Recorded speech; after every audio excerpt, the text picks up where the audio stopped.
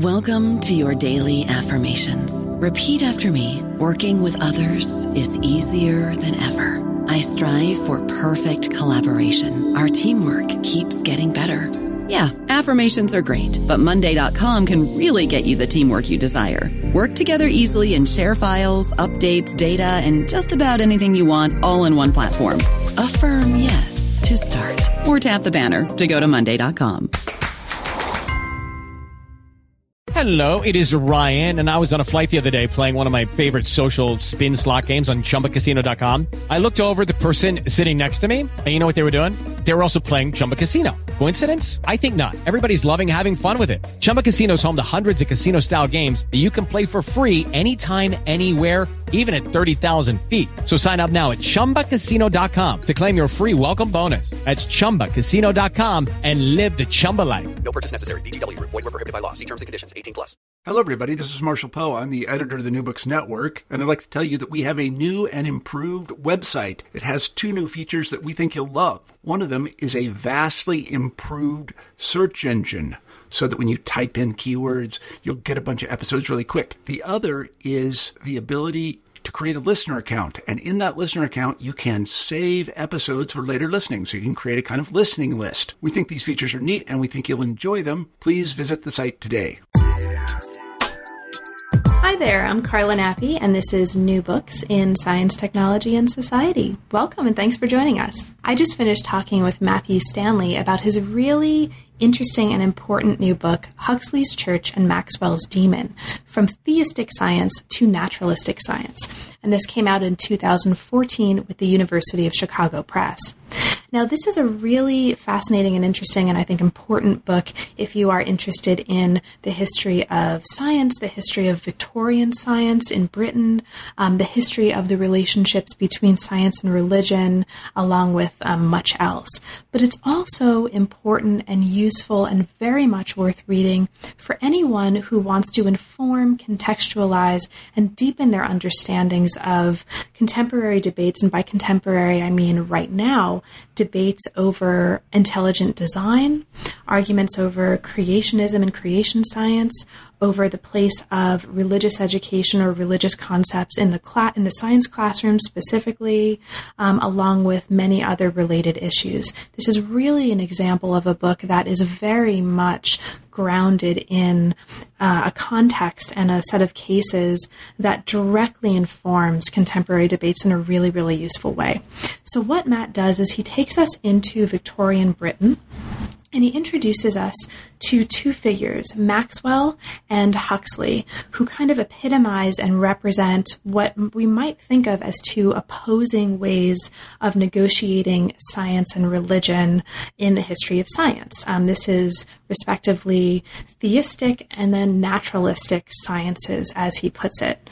But what becomes really clear over the course of the book is that these 2 figures and these 2 approaches were actually not that different at all, and diverged at a very particular point in a very specific way, and not in a lot of other ways, importantly, in a history that really challenges flat-footed, conventional attempts to position science and religion as deeply and fundamentally opposing forces and opposing realms of thought and inquiry.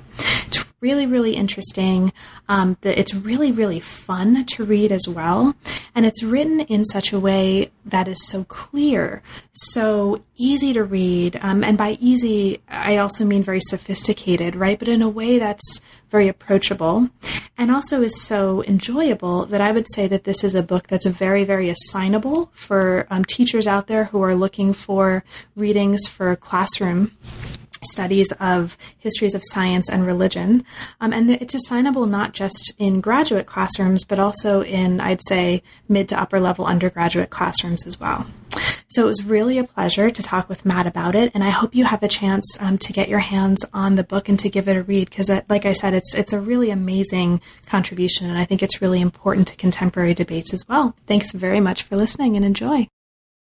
I'm here today to talk with Matthew Stanley about his really awesome new book, Huxley's Church and Maxwell's Demon. Welcome to New Books in Science, Tech, and Society, Matt. Thanks so much for being with me today and for giving us the opportunity and the excuse to talk about a book I really, really enjoyed. So welcome, and thank you. Thanks for having me. So Matt, could you start us off by just kind of bringing us into your professional trajectory a little bit? How did you come to work on the history of science professionally, and what brought you to the history of science and religion as they are kind of intersecting and mutually constituting as a topic of research? Sure. So what's one of these funny situations where, in retrospect, my CV makes perfect sense, right? Of course, Matt ended up working on these sorts of things, but as the trajectory actually unfolded, it was all completely random and circumstantial.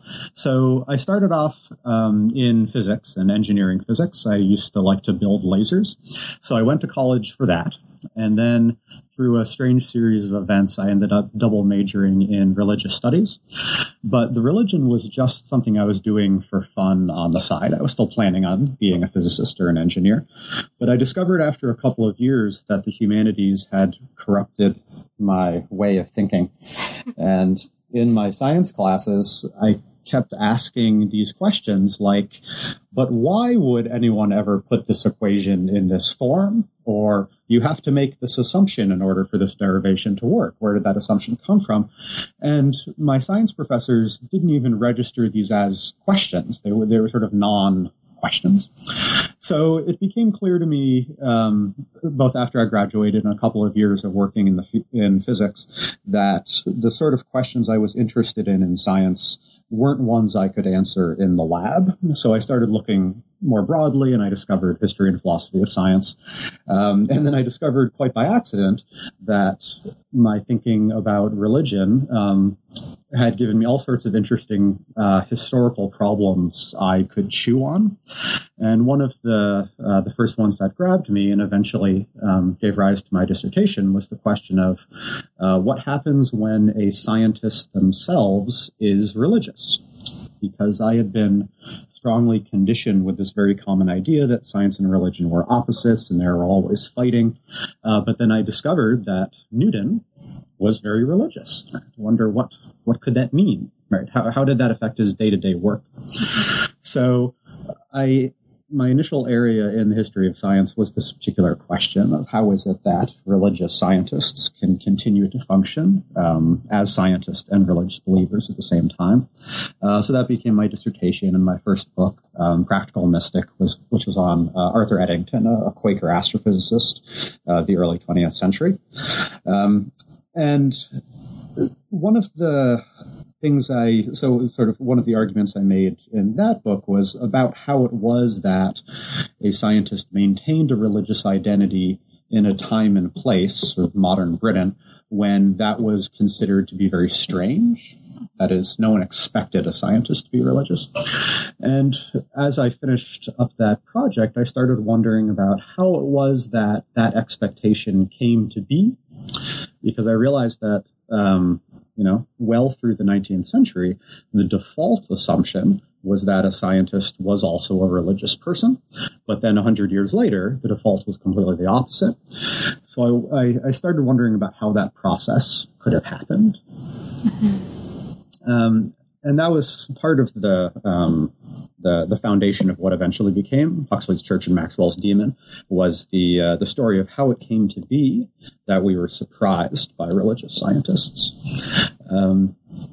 But the actual proximate event was something quite different. I was teaching at a university at the time, and this must have been 2005 when I started on this.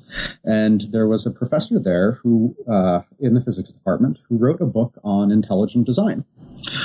And it was a very popular book on intelligent design, and his colleagues were not very happy about this. And it so happened that he was up for tenure at this time, and he was turned down for tenure. And the department had, very straightforward bureaucratic reasons for turning him down, but the sense of the university was that he was turned down because of his religious beliefs. So this question of the relationship between religion and science really blew up right on my professional doorstep. And this was also when the last round of intelligent design courses were coming through the United States courts, specifically Dover v. Pennsylvania. And I noticed in these decisions, people kept justifying this particular wall they wanted to draw between religion and science in terms of naturalism, which was supposed to be this defining characteristic of science, which was that scientists made no recourse to religious thinking or religious ideas. And that struck me as such a strange way to define science, because until the 20th century, so few scientists would have agreed with that definition. So Huxley's Church and Maxwell's Demon came out of this particular conceptual problem. For me, I wanted to figure out where this notion came from, how we came to think of science as being necessarily naturalistic, when once upon a time it was really very different. Perfect. Thank you so much, Matt. And the introduction of the book actually really nicely takes us into this kind of deeper context and deeper justifications for why, not just why the story that you're going to tell us is going to be intrinsically interesting and important on its own terms, but also why this story is actually really important and interesting and useful for speaking back to and for informing how we think about some really important concepts and conceptual debates and political and practical and educational debates right now. So that's one of the really, one of many, I think, really interesting and important things about the book. So the book, in order to do this, right, in order to kind of situate naturalism historically and give us a way into thinking in I think, a more kind of historically grounded and open-minded way about these issues, it focuses on two figures. Each of these figures is going to represent a particular point of view in Victorian Britain. So we have, on one hand, T.H. Huxley, who's going to represent for us kind of naturalistic science. And then we have James Clerk Maxwell, who's going to represent a theistic science. But really interestingly, these are very intertwined. Like, these aren't set up at the beginning of the book, or really even for most of the book, as two opposing camps. And one of the really beautiful things about the book, right, is it's showing really the commonality between these two points of view that we might assume in retrospect must be very different. So this is one of the really great things about the book. So the first chapter really introduces these main figures of the story for us. So I'm going to kind of throw the ball back to you and ask you to briefly introduce these guys. So James Clerk Maxwell, what do we need to know about him in terms of his biography? What's sort of most important, you think, for us to understand in order to understand the work that you're going to be doing with him later on? So Maxwell, I should say, is still a very well-known name. So if you mention Maxwell to a physics undergraduate, they'll know exactly who you're talking about, because his work in electromagnetism and statistical mechanics, color vision, all sorts of different things, in some sets the stage for almost all of modern physics. It's really a remarkable achievement. But what I find interesting is that Maxwell himself is almost completely deleted from this modern remembering of him, because if you had asked his colleagues in the Victorian period about Maxwell, they would have said he's a deeply religious man with a terrible sense of humor. And these were the things that would have impressed anyone upon meeting him for the very first time. He was a Scottish aristocrat, impenetrable accent, a terrible writer who nonetheless loved to write and try to convey his ideas. He wrote comic poetry. And had this very unusual religious background, pretty relevant here. He was raised in both the Anglican and the Presbyterian traditions, so he sort of had a foot both in the Church of England and the Church of Scotland, which was very unusual. But then even more, as a young man, he has an evangelical conversion experience in exactly the way you think today of evangelicals being born again. He's studying for his college exams, and he collapses. He has a fever, and he emerges from this a reborn man, convinced of his own sinfulness and his need of reliance on divine grace. And that evangelical perspective really sits with Maxwell for the whole rest of his life, and I think in an important sense dominates both his sense of self and his familial relationships, but also his sense of what it means to be a scientist and how he's supposed to behave in the world, relate to other people. So a lot of what we see in Maxwell in this book is this evangelical scientist. Great.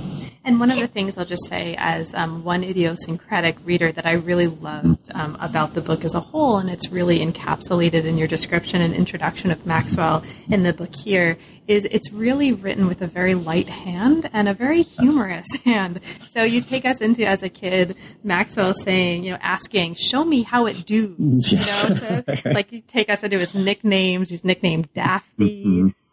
You give us examples of some of these really, really bad comic poems. He's experimenting on falling cats. He's like juggling. Mm-hmm. So he's doing a whole bunch of kind of really awesome things. It really is. He's an amazingly rich character. And several biographies have been written of him, but they tend to be this very dry scientific stuff.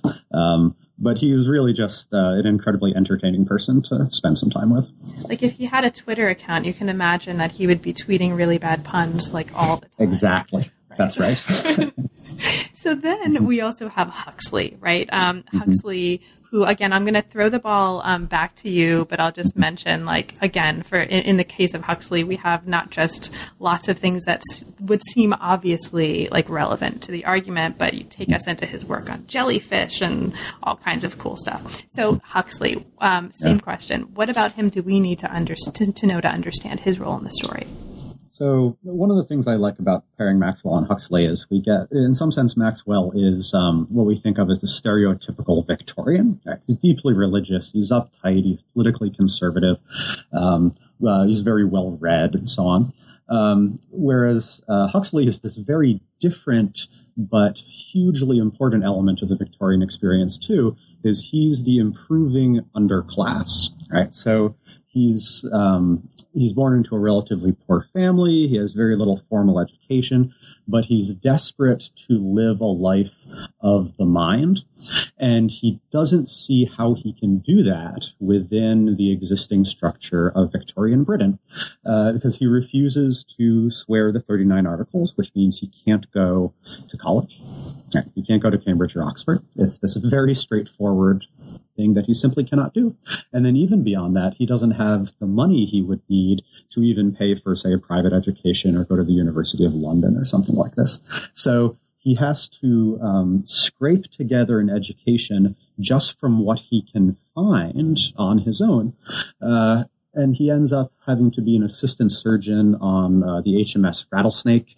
And he travels around the world, and he tries to do his science as he's trying to figure out how to keep himself alive while thinking about these things. He literally cannot, there is no job for a professional scientist at this time. So his journey kind of mirrors Darwin's in an interesting way, right? So Darwin as a young man gets on the Beagle, travels the world, learns these marvelous things, comes home and, becomes a sage of science. And Huxley tries to do the same, except he comes home to be massively in debt. He has no formal college degree. He's a doctor, but he's not licensed to practice. So he gets his money together by translating book reviews from German into English. He has to stay up all night to do enough work to keep himself alive. And he's profoundly frustrated by what he sees as the Church of England's stranglehold on intellectual and professional life. That he's very clear about this. He says, the reason I can't be a man of science is because the Church of England has made it impossible for me to do so.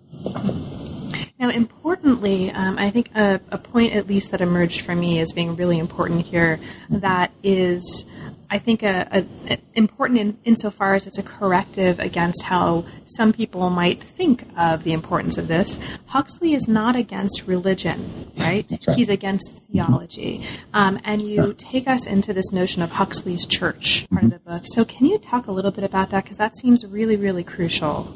Yeah, I think you're right. It is crucial, but it is it can be quite tricky to track down as well. So Huxley is one of the great controversialists of the second half of the 19th century. And he's particularly famous for dueling articles with priests and bishops and theologians of various sorts. And he had so much fun trouncing men of the cloth whenever he could. It was far and away his favorite hobby. So he would pick fights with, these are verbal and literary fights, with anyone he could on matters of religion. So he gets this reputation very quickly as this iconoclast who hates religion.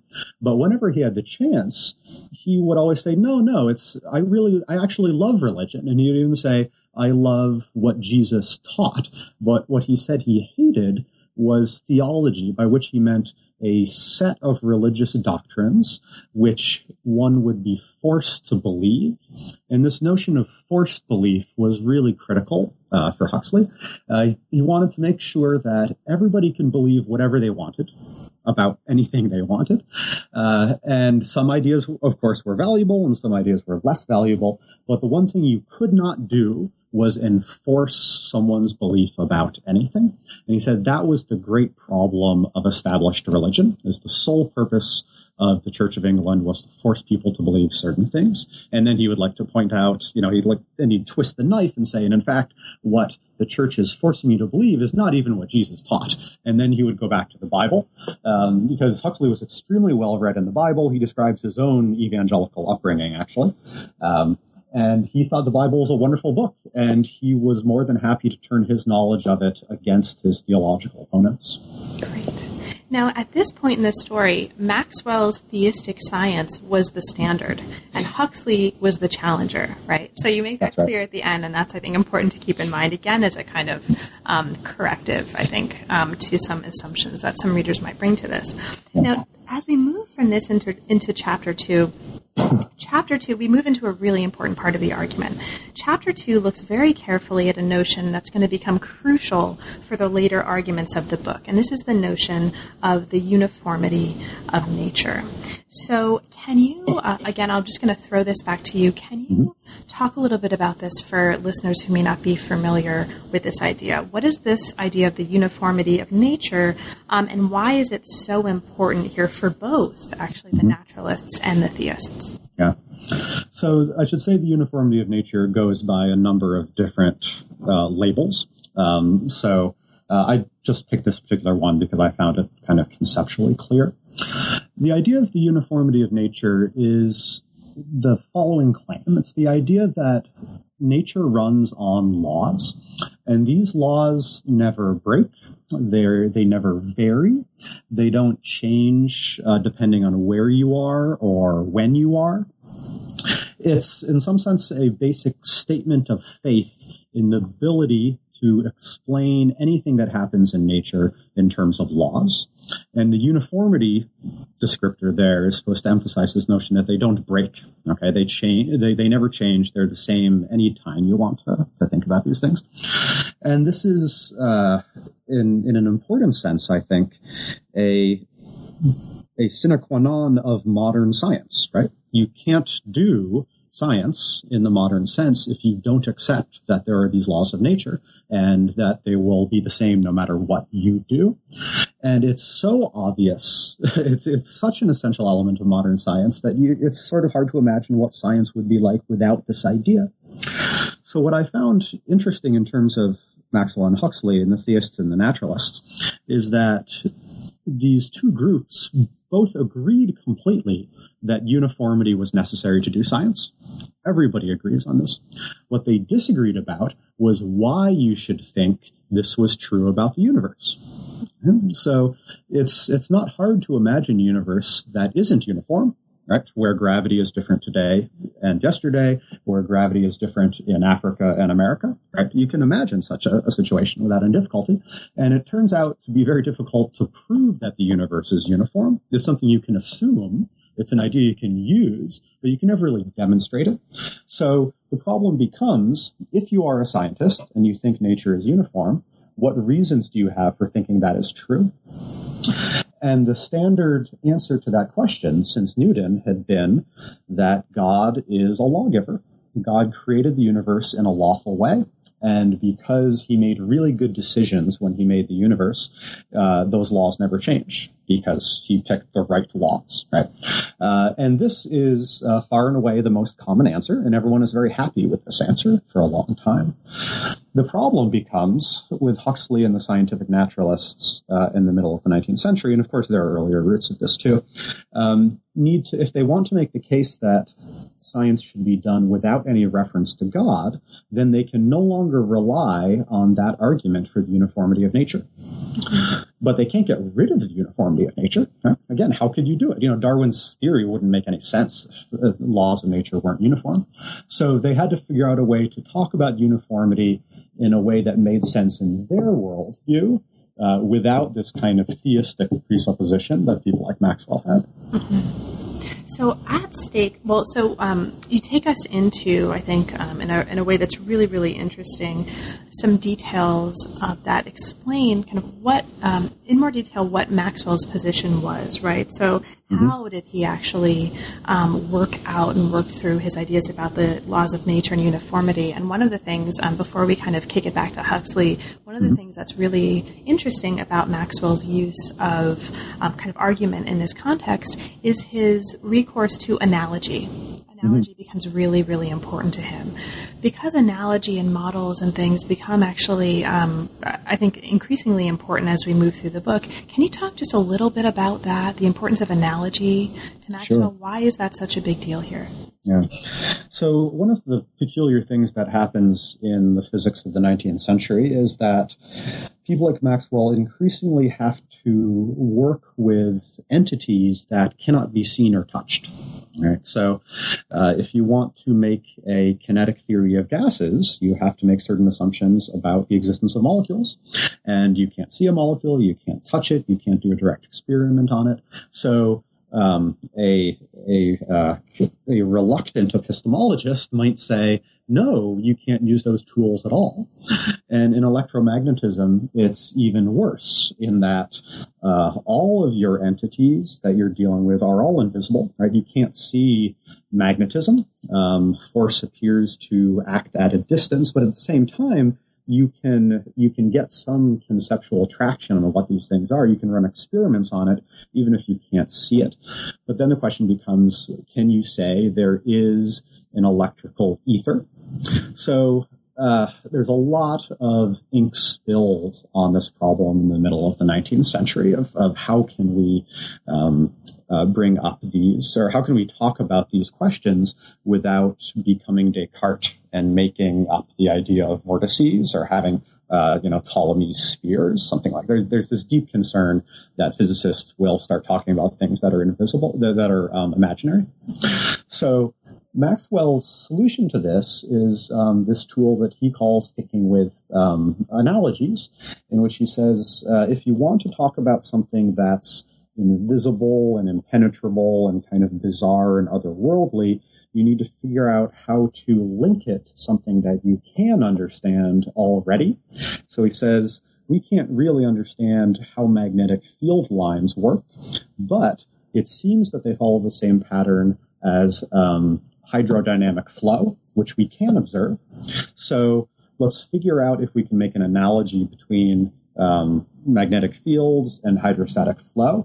And then the question becomes, how do you do the analogy correctly? Because there's, of course, lots of bad analogies you might do. And this is what mathematics ends up doing for Maxwell, is it's a way to construct these analogies between things you already understand and things you don't understand and maybe can't understand.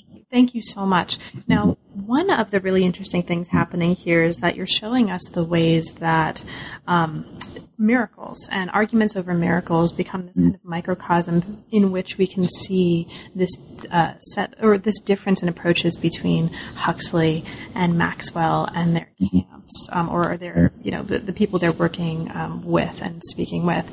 And so, can you talk a little bit about that? What's the big deal with miracles and what's going on there? Yeah, it's a good question. And to a certain degree, it's a deliberate choice on the part of Huxley to focus on these questions of miracles, because he thinks it's a place where he can really show that naturalistic science does better than theistic science. So the problem here is that there are stories of miracles in the Christian tradition that seem to defy the laws of nature. Right? Dead things don't usually come back to life.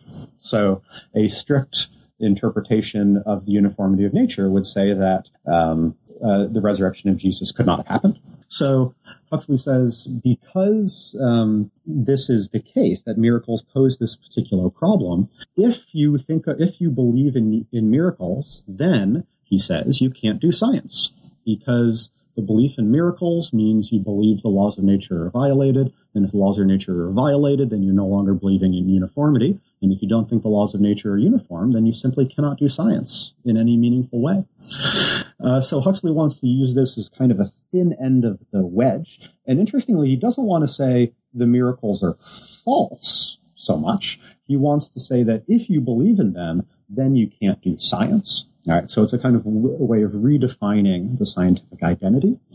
But the theistic scientists, people like Maxwell, of course, aren't going to give up the idea that these miracles can be thought about. So this very interesting cottage industry grows up among theologians in which you try to explain how it is that miracles could have been done through natural laws. And then there's this very particular idea that there are laws of nature that are real and uniform, but they're hidden from us. So things that look like miracles to us are actually perfectly explicable within the uniformity of nature if you knew a little more science. Right? So if I saw somebody floating through the air in a basket, I might say, that's a miracle, because that's a violation of the law of gravity. But my friend who knows more about Boyle's law and gas pressure says, oh no, that's a hot air balloon, that even though it looks like gravity is being violated, it's actually just this combination of other laws that you didn't know about, and that God does apparent miracles through that. So that way nature gets to stay uniform, but God can still intervene. Excellent. It's sort of like, it's actually nothing like this, but it makes me think of Battlestar Galactica and the Cylons, like hearing the music. Like it's all, there's an explanation, right. Man. It's like, that's right. They have a plan. There's a plan.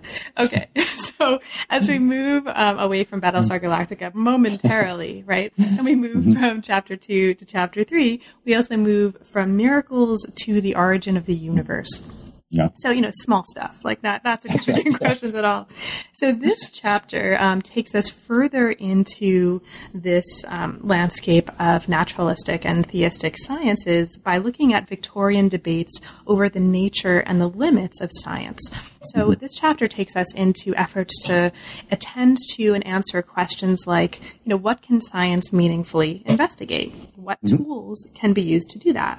And how do we know that we're not just fooling ourselves, as you kind of lay out in this chapter? So this becomes a way to understand not just Huxley's and Maxwell's positions as they epitomize naturalistic and theistic approaches to these questions, but also to understand some really important elements of Huxley's and Maxwell's thought. So you understand here Huxley's agnosticism, right, as a way of understanding his position on the limits of science. So can you talk a little bit about that, Huxley's agnosticism here, and what that has to do with his position on this issue? Sure. So one of the ways that people often remember Huxley these days is as the coiner of this term, agnosticism, which Huxley invented, as he describes it, as a term that during debates of the Metaphysical Society, he got very frustrated about people always accusing him of being an atheist, because he would say, I'm not a theist. And they'd say, therefore, you're an atheist. And he'd say, no, it's something else. So he coins this term, eventually agnostic, to mean that there are things that he simply thinks human beings will never know the answer to. And one of those questions would be the existence of God. And then agnosticism, the term and the idea, has a very strange trajectory after that. But what I want to do in this particular chapter is show that Huxley's ideas about agnosticism aren't these purely theological abstract questions, but they're actually quite closely tied to really important matters of scientific practice, which is, in the most simple way, of what kind of statements are acceptable for a scientist to make. Right? What can scientists say and still be scientific. And Huxley, of course, has to spend a lot of his career defending, for instance, the reliability of the geological record and the ability of scientists to talk about things that happened deep in the past before human beings ever existed. And those are questions that are dangerously on the border of scientific knowledge in the 19th century. Right? So part of what happens with agnosticism is Huxley is trying to formalize what counts as acceptable scientific knowledge and what counts as not scientific knowledge. So something, for example, like the ideas about the origins of the universe would fall into this category that you just mentioned of things that happened before humans existed, right? That's right. Yeah. So some strange things happened in terms of conversation about the early universe in this period. One of the implications of the second law of thermodynamics is that there must have been some point in the finite past in which the current order of nature, that is, natural laws as we understand them, must have been different. And we don't need to get into the technical such here. But people like Maxwell looked at this and saw this as an immediate recognition of the biblical story of creation. And it's important to note that this is not a literalist story. So even though Maxwell is a conservative evangelical, he's well aware that the beginning of the universe is many millions or tens of millions of years in the past. And virtually all of the theistic scientists agree on this particular point. So then, say, Huxley comes along and accuses the theistic scientists of talking non-scientifically by pointing to this idea of biblical creation via thermodynamics. Because he says there are some things we can know about the past, and those are things that have to do with natural laws. So we watch the laws of geology here on the surface of the Earth today, and then we extrapolate back in time, assuming that those laws don't change, and then we can figure out what the Earth looked like in the past. And he says that's great as long as laws of nature are continuous and uniform. But as soon as you get to that moment of creation, the laws of nature are no longer uniform. And therefore, Huxley accuses the theists, you're no longer doing science. And this is, of course, a powerful rhetorical move, but it's also closely linked to Huxley's idea of what counts as scientific practice. But what I find interesting is that the theists actually agree with Huxley on precisely this criterion, which they say, that's right. We can't scientifically know what's going on at the moment of creation. And in fact, they even agree on the reason for it. They say, yes, because the uniformity of nature is disrupted, we can't talk about that in scientific terms. But then they are perfectly comfortable saying, beyond that limit to scientific knowledge is God's action. And they say, that's it. And that's when we need things like scripture and divine insight and so on. Whereas Huxley wants to say, if you want to be a scientist, you can't talk about anything past that boundary. And Maxwell wants to say, of course I can. I'm just not speaking as a scientist at this point anymore. Great, thank you so much. And in this discussion of Maxwell's position, I won't ask you to talk too much about it so we can get to Christian socialist organizations and stuff. But I'll just mention for listeners who are particularly interested in the history of analogies and models in the history of science, there's a really interesting discussion here following on our previous conversation just a few minutes ago about analogy and the importance of analogy to Maxwell. There's a case here in which models and modeling and analogical reasoning also continues to be really important to how Maxwell is dealing with these issues that we've been talking about. Yeah. So, but let's move to the Working Men's College. Okay, so after this discussion, we move to a chapter that explores the involvement of theists and naturalists in science education. Now, this is really important in part because the importance of education is going to continue to be there for the rest of the book from here on in. And so this really gets us into a place where we can focus on an issue that's going to continue to be and even kind of increase in importance over the course of the argument. So this chapter really kind of shows us, among other things, as a way of, again, speaking to larger, modern, contemporary, 21st century issues, that what's become a kind of truism for a lot of people today, that science teaching and religion should not be happening right in the same room, that science teaching should have no religious content. This was simply not the case in the context we're looking at in the book. And in fact, there's a history here that we have to understand in order to understand how we got to where we are today. So that history takes us into this really fascinating organization, location called the Working Men's College. This was a Christian socialist organization. Can you introduce this briefly for us? What do we need to understand about the nature of this college to understand how to place Huxley and Maxwell within it? Sure. So there's this, the history of Victorian education is bizarre and fascinating and Byzantine, but the particular observation that in some sense motivates Huxley through this whole story, that is that poor working class people can't get a proper education. So Huxley's solution to this, we'll talk about in a moment, but this problem is observed by upper class aristocratic people as well and seen to be a problem. So there's a movement in the early Victorian period to create places where working class folks can learn all sorts of different things. And there's a lot of dispute about exactly what kind of education they should get. Because one of the concerns is that many of these early groups, sometimes called the Mechanics Institutes, were often politically radical. That is, it was a place where the concern was that these were places where the lower classes would get together and read, French revolutionary tracts. Right? So the Working Men's College was an attempt by this particular group of people called the Christian Socialists to create a kind of working class education that would teach the working classes anything they wanted to know, but in the particular context of what they saw as proper religious belief and social structure. So to a place where the wheelwrights could come and read Homer without being contaminated by radical French thought. Awesome. Now, in the context of this organization, you take us into both the experience of Maxwell and of Huxley as teachers here. So right. Maxwell's teaching science in a fundamentally theistic way, and Huxley's teaching science in a naturalistic way.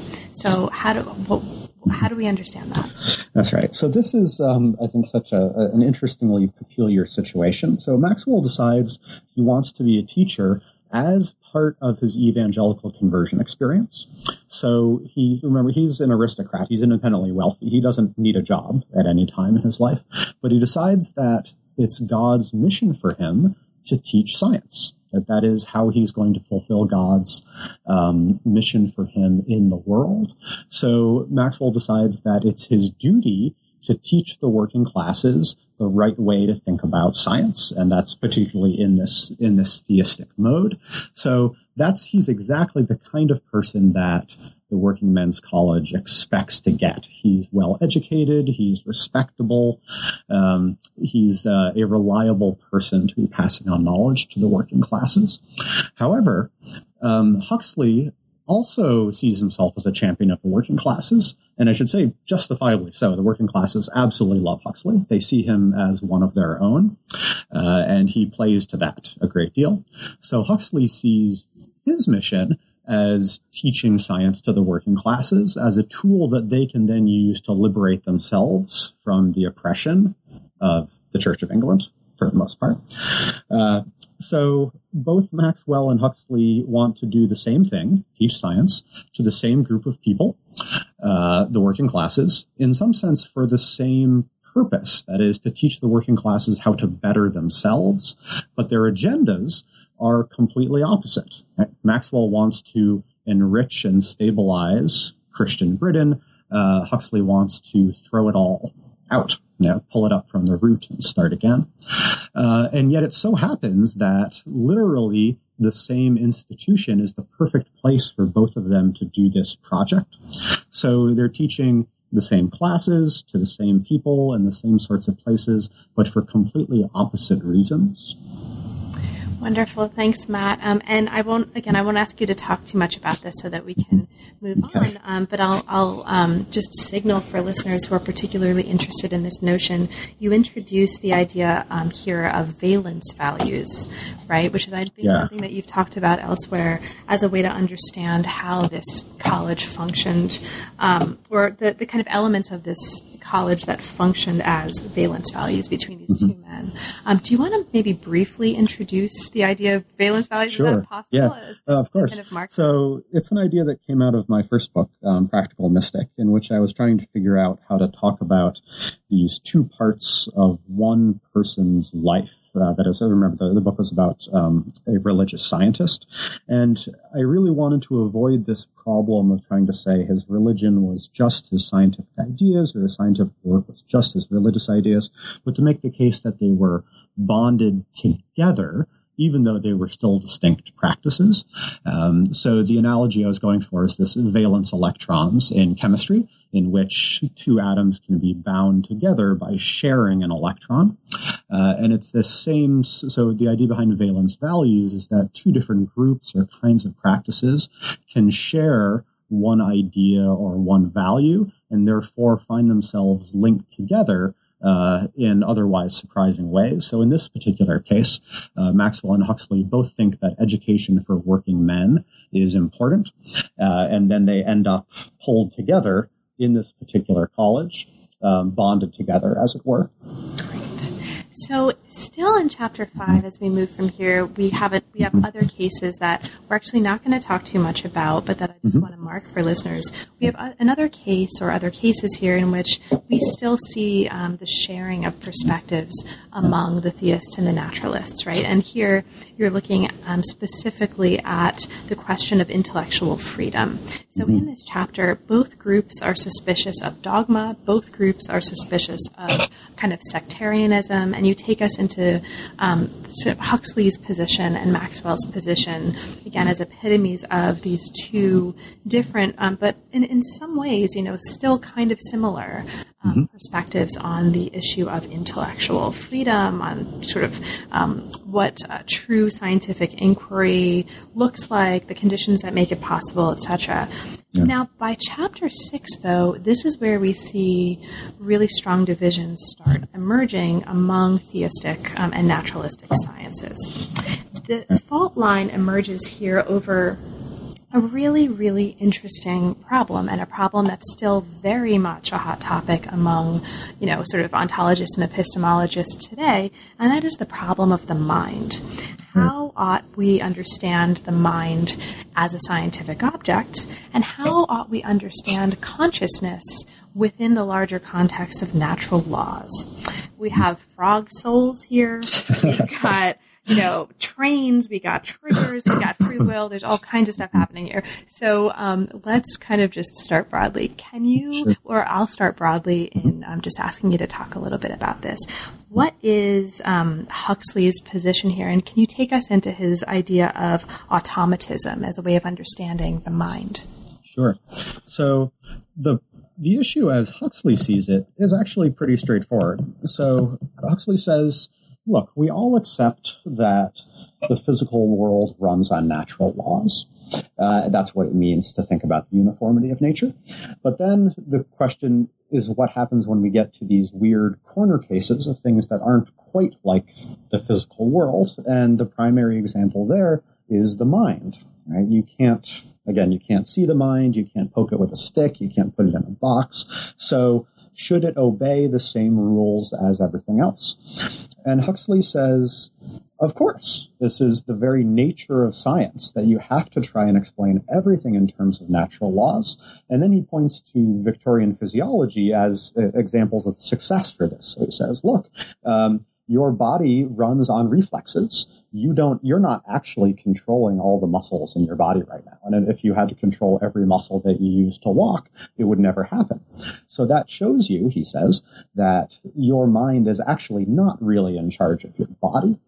And he has a whole series of arguments he makes about this that leads to what he ends up calling his theory of conscious automata. And he makes the case, again, starting with frogs. He has this famous essay called Has a Frog a Soul? In which he vivisects a frog and notes that it can keep working and functioning even as you remove big chunks of its nervous system. So it's clearly just running like a self-acting machine, that is, as an automaton. And then he gradually convinces you that you're not so different than the frog.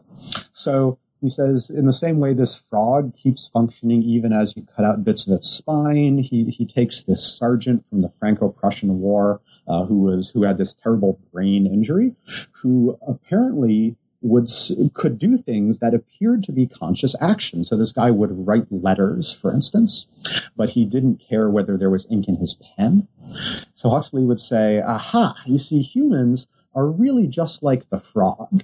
This Sergeant F was the name of this particular war victim, can act as though a conscious person. He's doing things that everyone would recognize as conscious activity, even though we know it's not really conscious, right? We can see the damage to his body and to his brain that tells us. And then he says, if that's true, and it must be, then that means everything that you think of as your conscious control of your body is similarly wrong.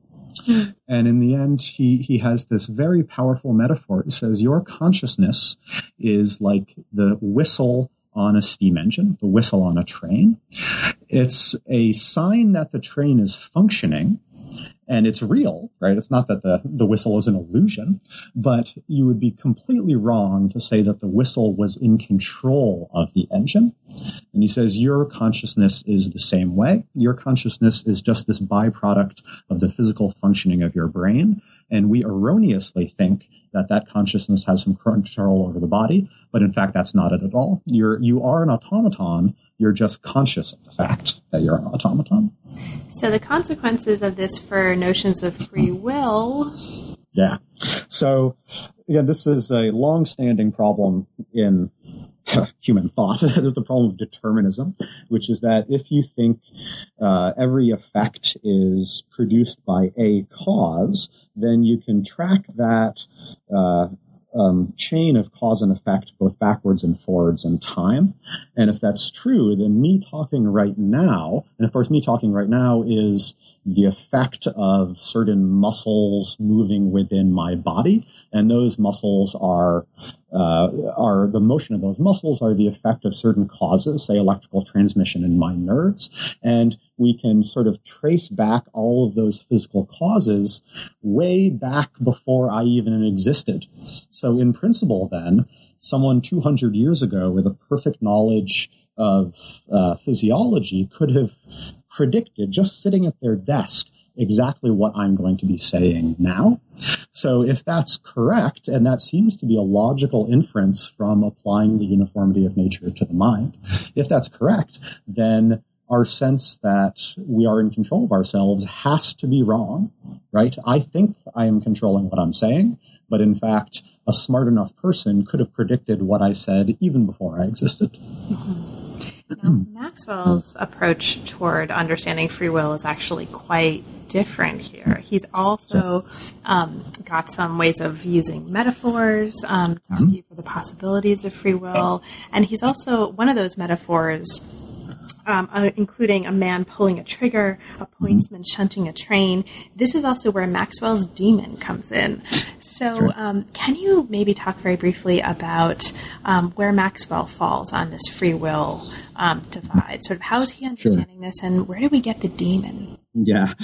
So Maxwell has a very different set of commitments from Huxley in that Maxwell also agrees that nature has to be uniform, but he's also deeply committed to the idea of the Christian soul, and particularly the idea that human beings have souls that can make real decisions, because if you can't make real decisions, then the whole Christian narrative of salvation is pointless. It's a false story, and Maxwell can't accept that. So but at the same time, he acknowledges all of Huxley's evidence. He says, yeah, our bodies do look a lot like machines, right? There's a lot of things that are similar between us and frogs. So Maxwell has to try to figure out some way that we can get something like efficacious free will while still maintaining that the laws of nature are real and not violated regularly. So, and again, it's so interesting that both people go to the same general area for their metaphors here. So Huxley says consciousness is like a train whistle, and Maxwell says, no, it's not a train whistle, and it's not a train. He says it can't be that the soul is the engine of the train, because we can look at the body and we know that the muscles of the body are the engine, right? And the soul can't be the fuel of the train, because then it would get burned up. So he says, well, it must be the person who determines where the train goes. So not even so much the conductor, but the person who controls the rails on the train. So at the time it was called a pointsman or a signalman. And Maxwell said, think about how gigantic a train is, right? It's enormous and has all this momentum and force. But one person who pulls a tiny little lever can make that train go to a different place. So Maxwell says this must be the metaphor for how the will works. It's not that the will can overpower the physical realities of the body in the same way that the pointsman doesn't push the train himself, but rather there must be some way in which a tiny motion can affect a very large motion down the line. So he wants to use this railway metaphor.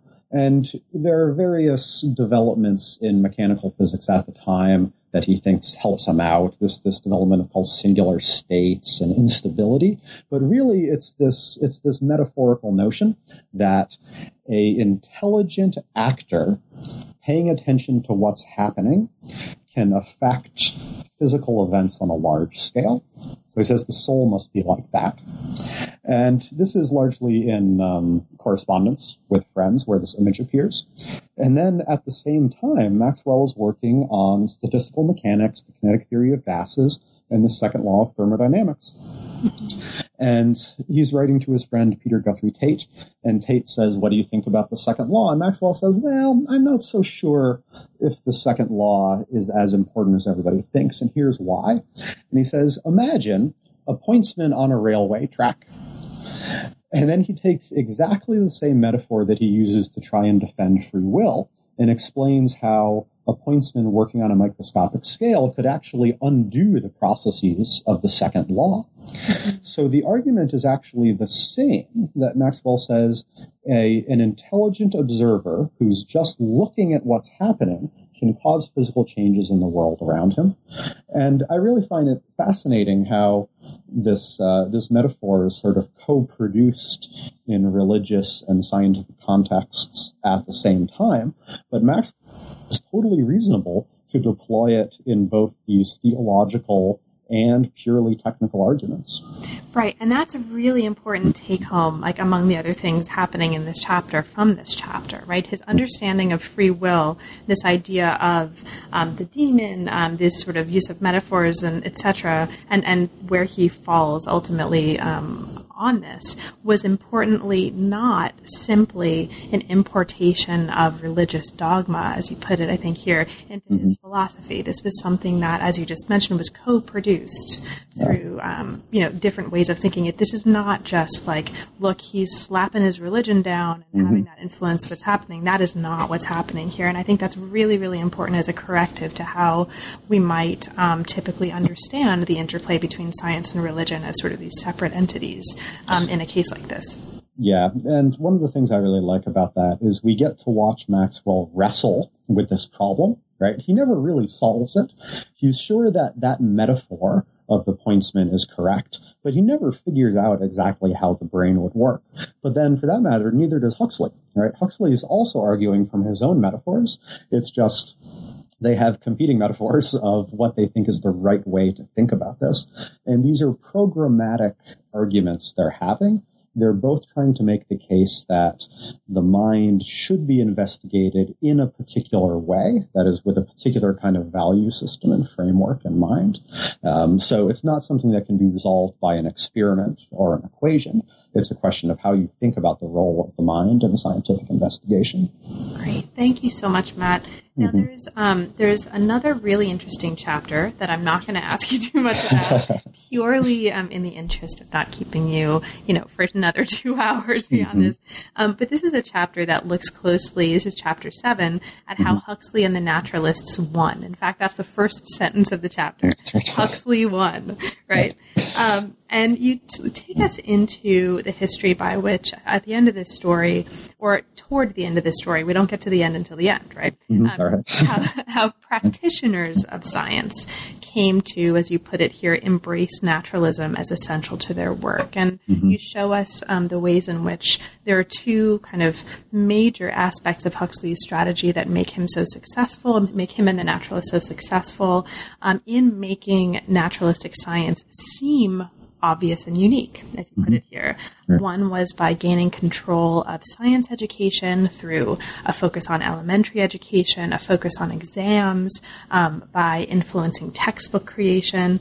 And another was reframing concepts like uniformity. We talked about uniformity of natural laws a little bit earlier as only naturalistic despite their theistic roots. So rehistoricizing and reinterpreting the narrative of the history of science. Right. And you also take us here into the context in which Huxley's work and the work of the other naturalistic scientists moved really quickly from Britain to a context of to America, basically, and in part thanks to the work of John Dewey.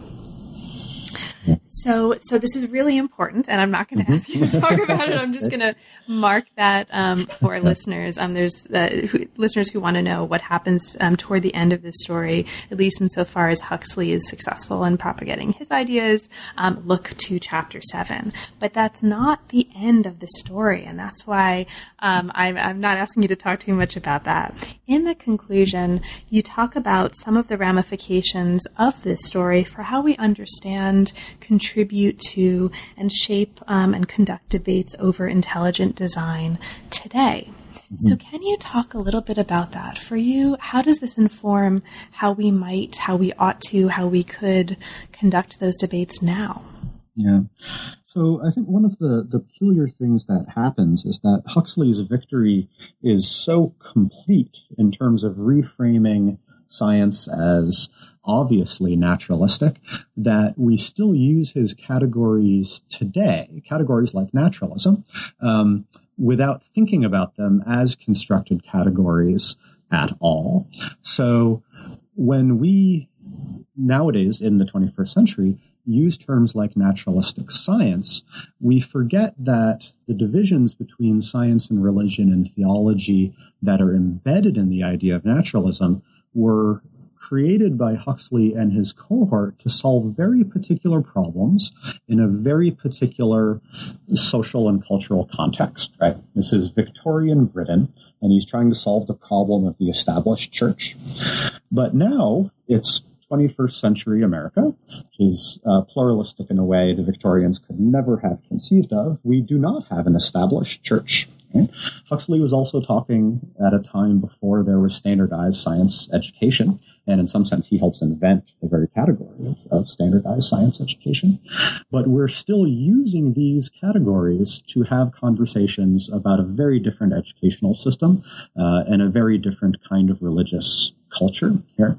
So what Huxley would have pointed out, when Huxley says, I don't mean religion, I just mean theology, by which he really means the established church.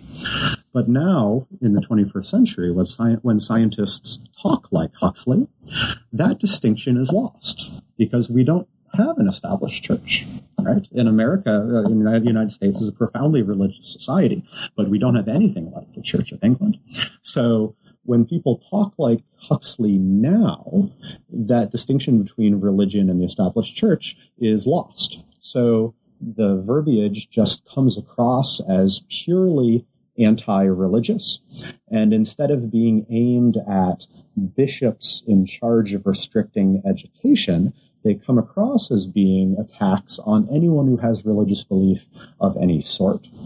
So the quite nuanced case for naturalistic science that Huxley made in the 19th century, in 21st century America, comes across as extremely polemical and restrictive and dogmatic in a way that it was never really intended to.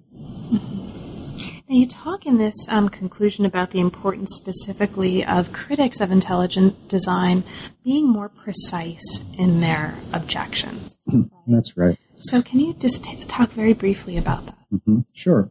So what we see very often in arguments over intelligent design is it'll be very straightforward. A scientist will go on CNN and say science is naturalistic, and therefore intelligent design can't be part of science.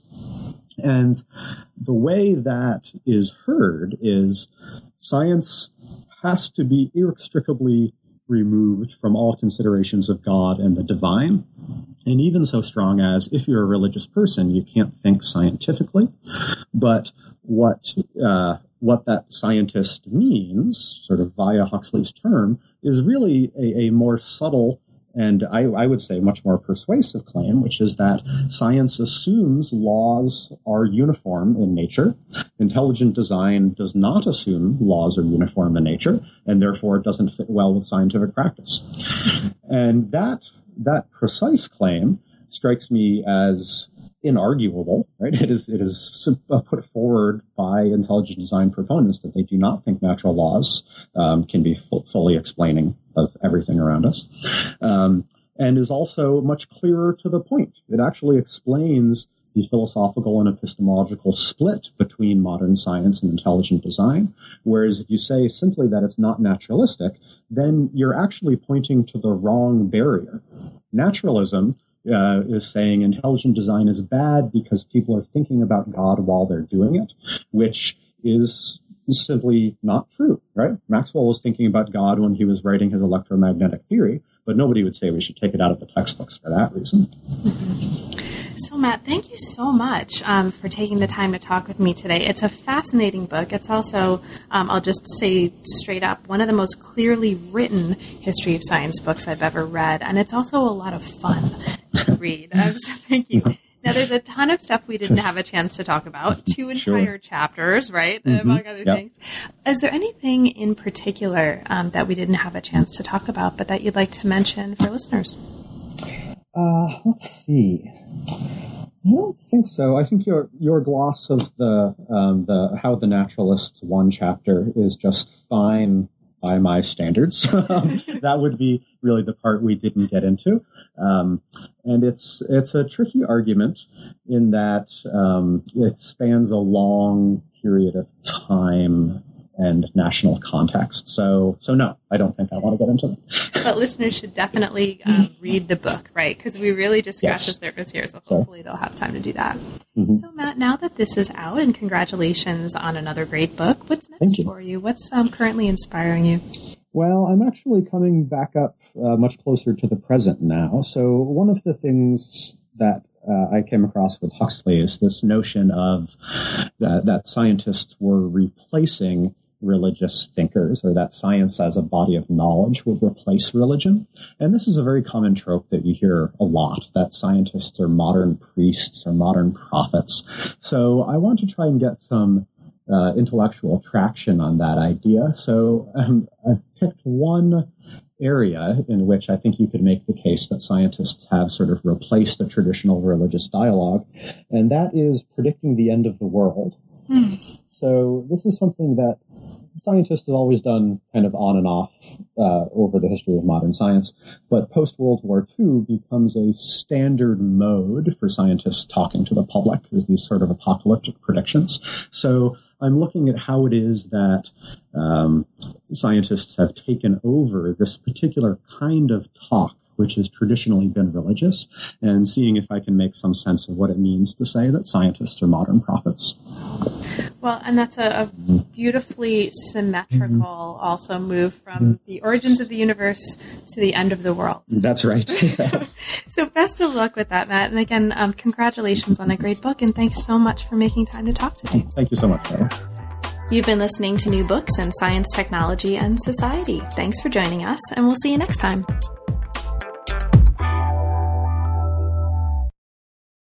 Hey guys, it is Ryan. I'm not sure if you know this about me, but I'm a bit of a fun fanatic when I can. I like to work, but I like fun too. It's a thing. And now the truth is out there. I can tell you about my favorite place to have fun. Chumba Casino. They have hundreds of social casino style games to choose from with new games released each week. You can play for free anytime, anywhere. And each day brings a new chance to collect daily bonuses. So join me in the fun. Sign up now at ChumbaCasino.com. No purchase necessary. VGW Group. Void where prohibited by law. See terms and conditions. 18+.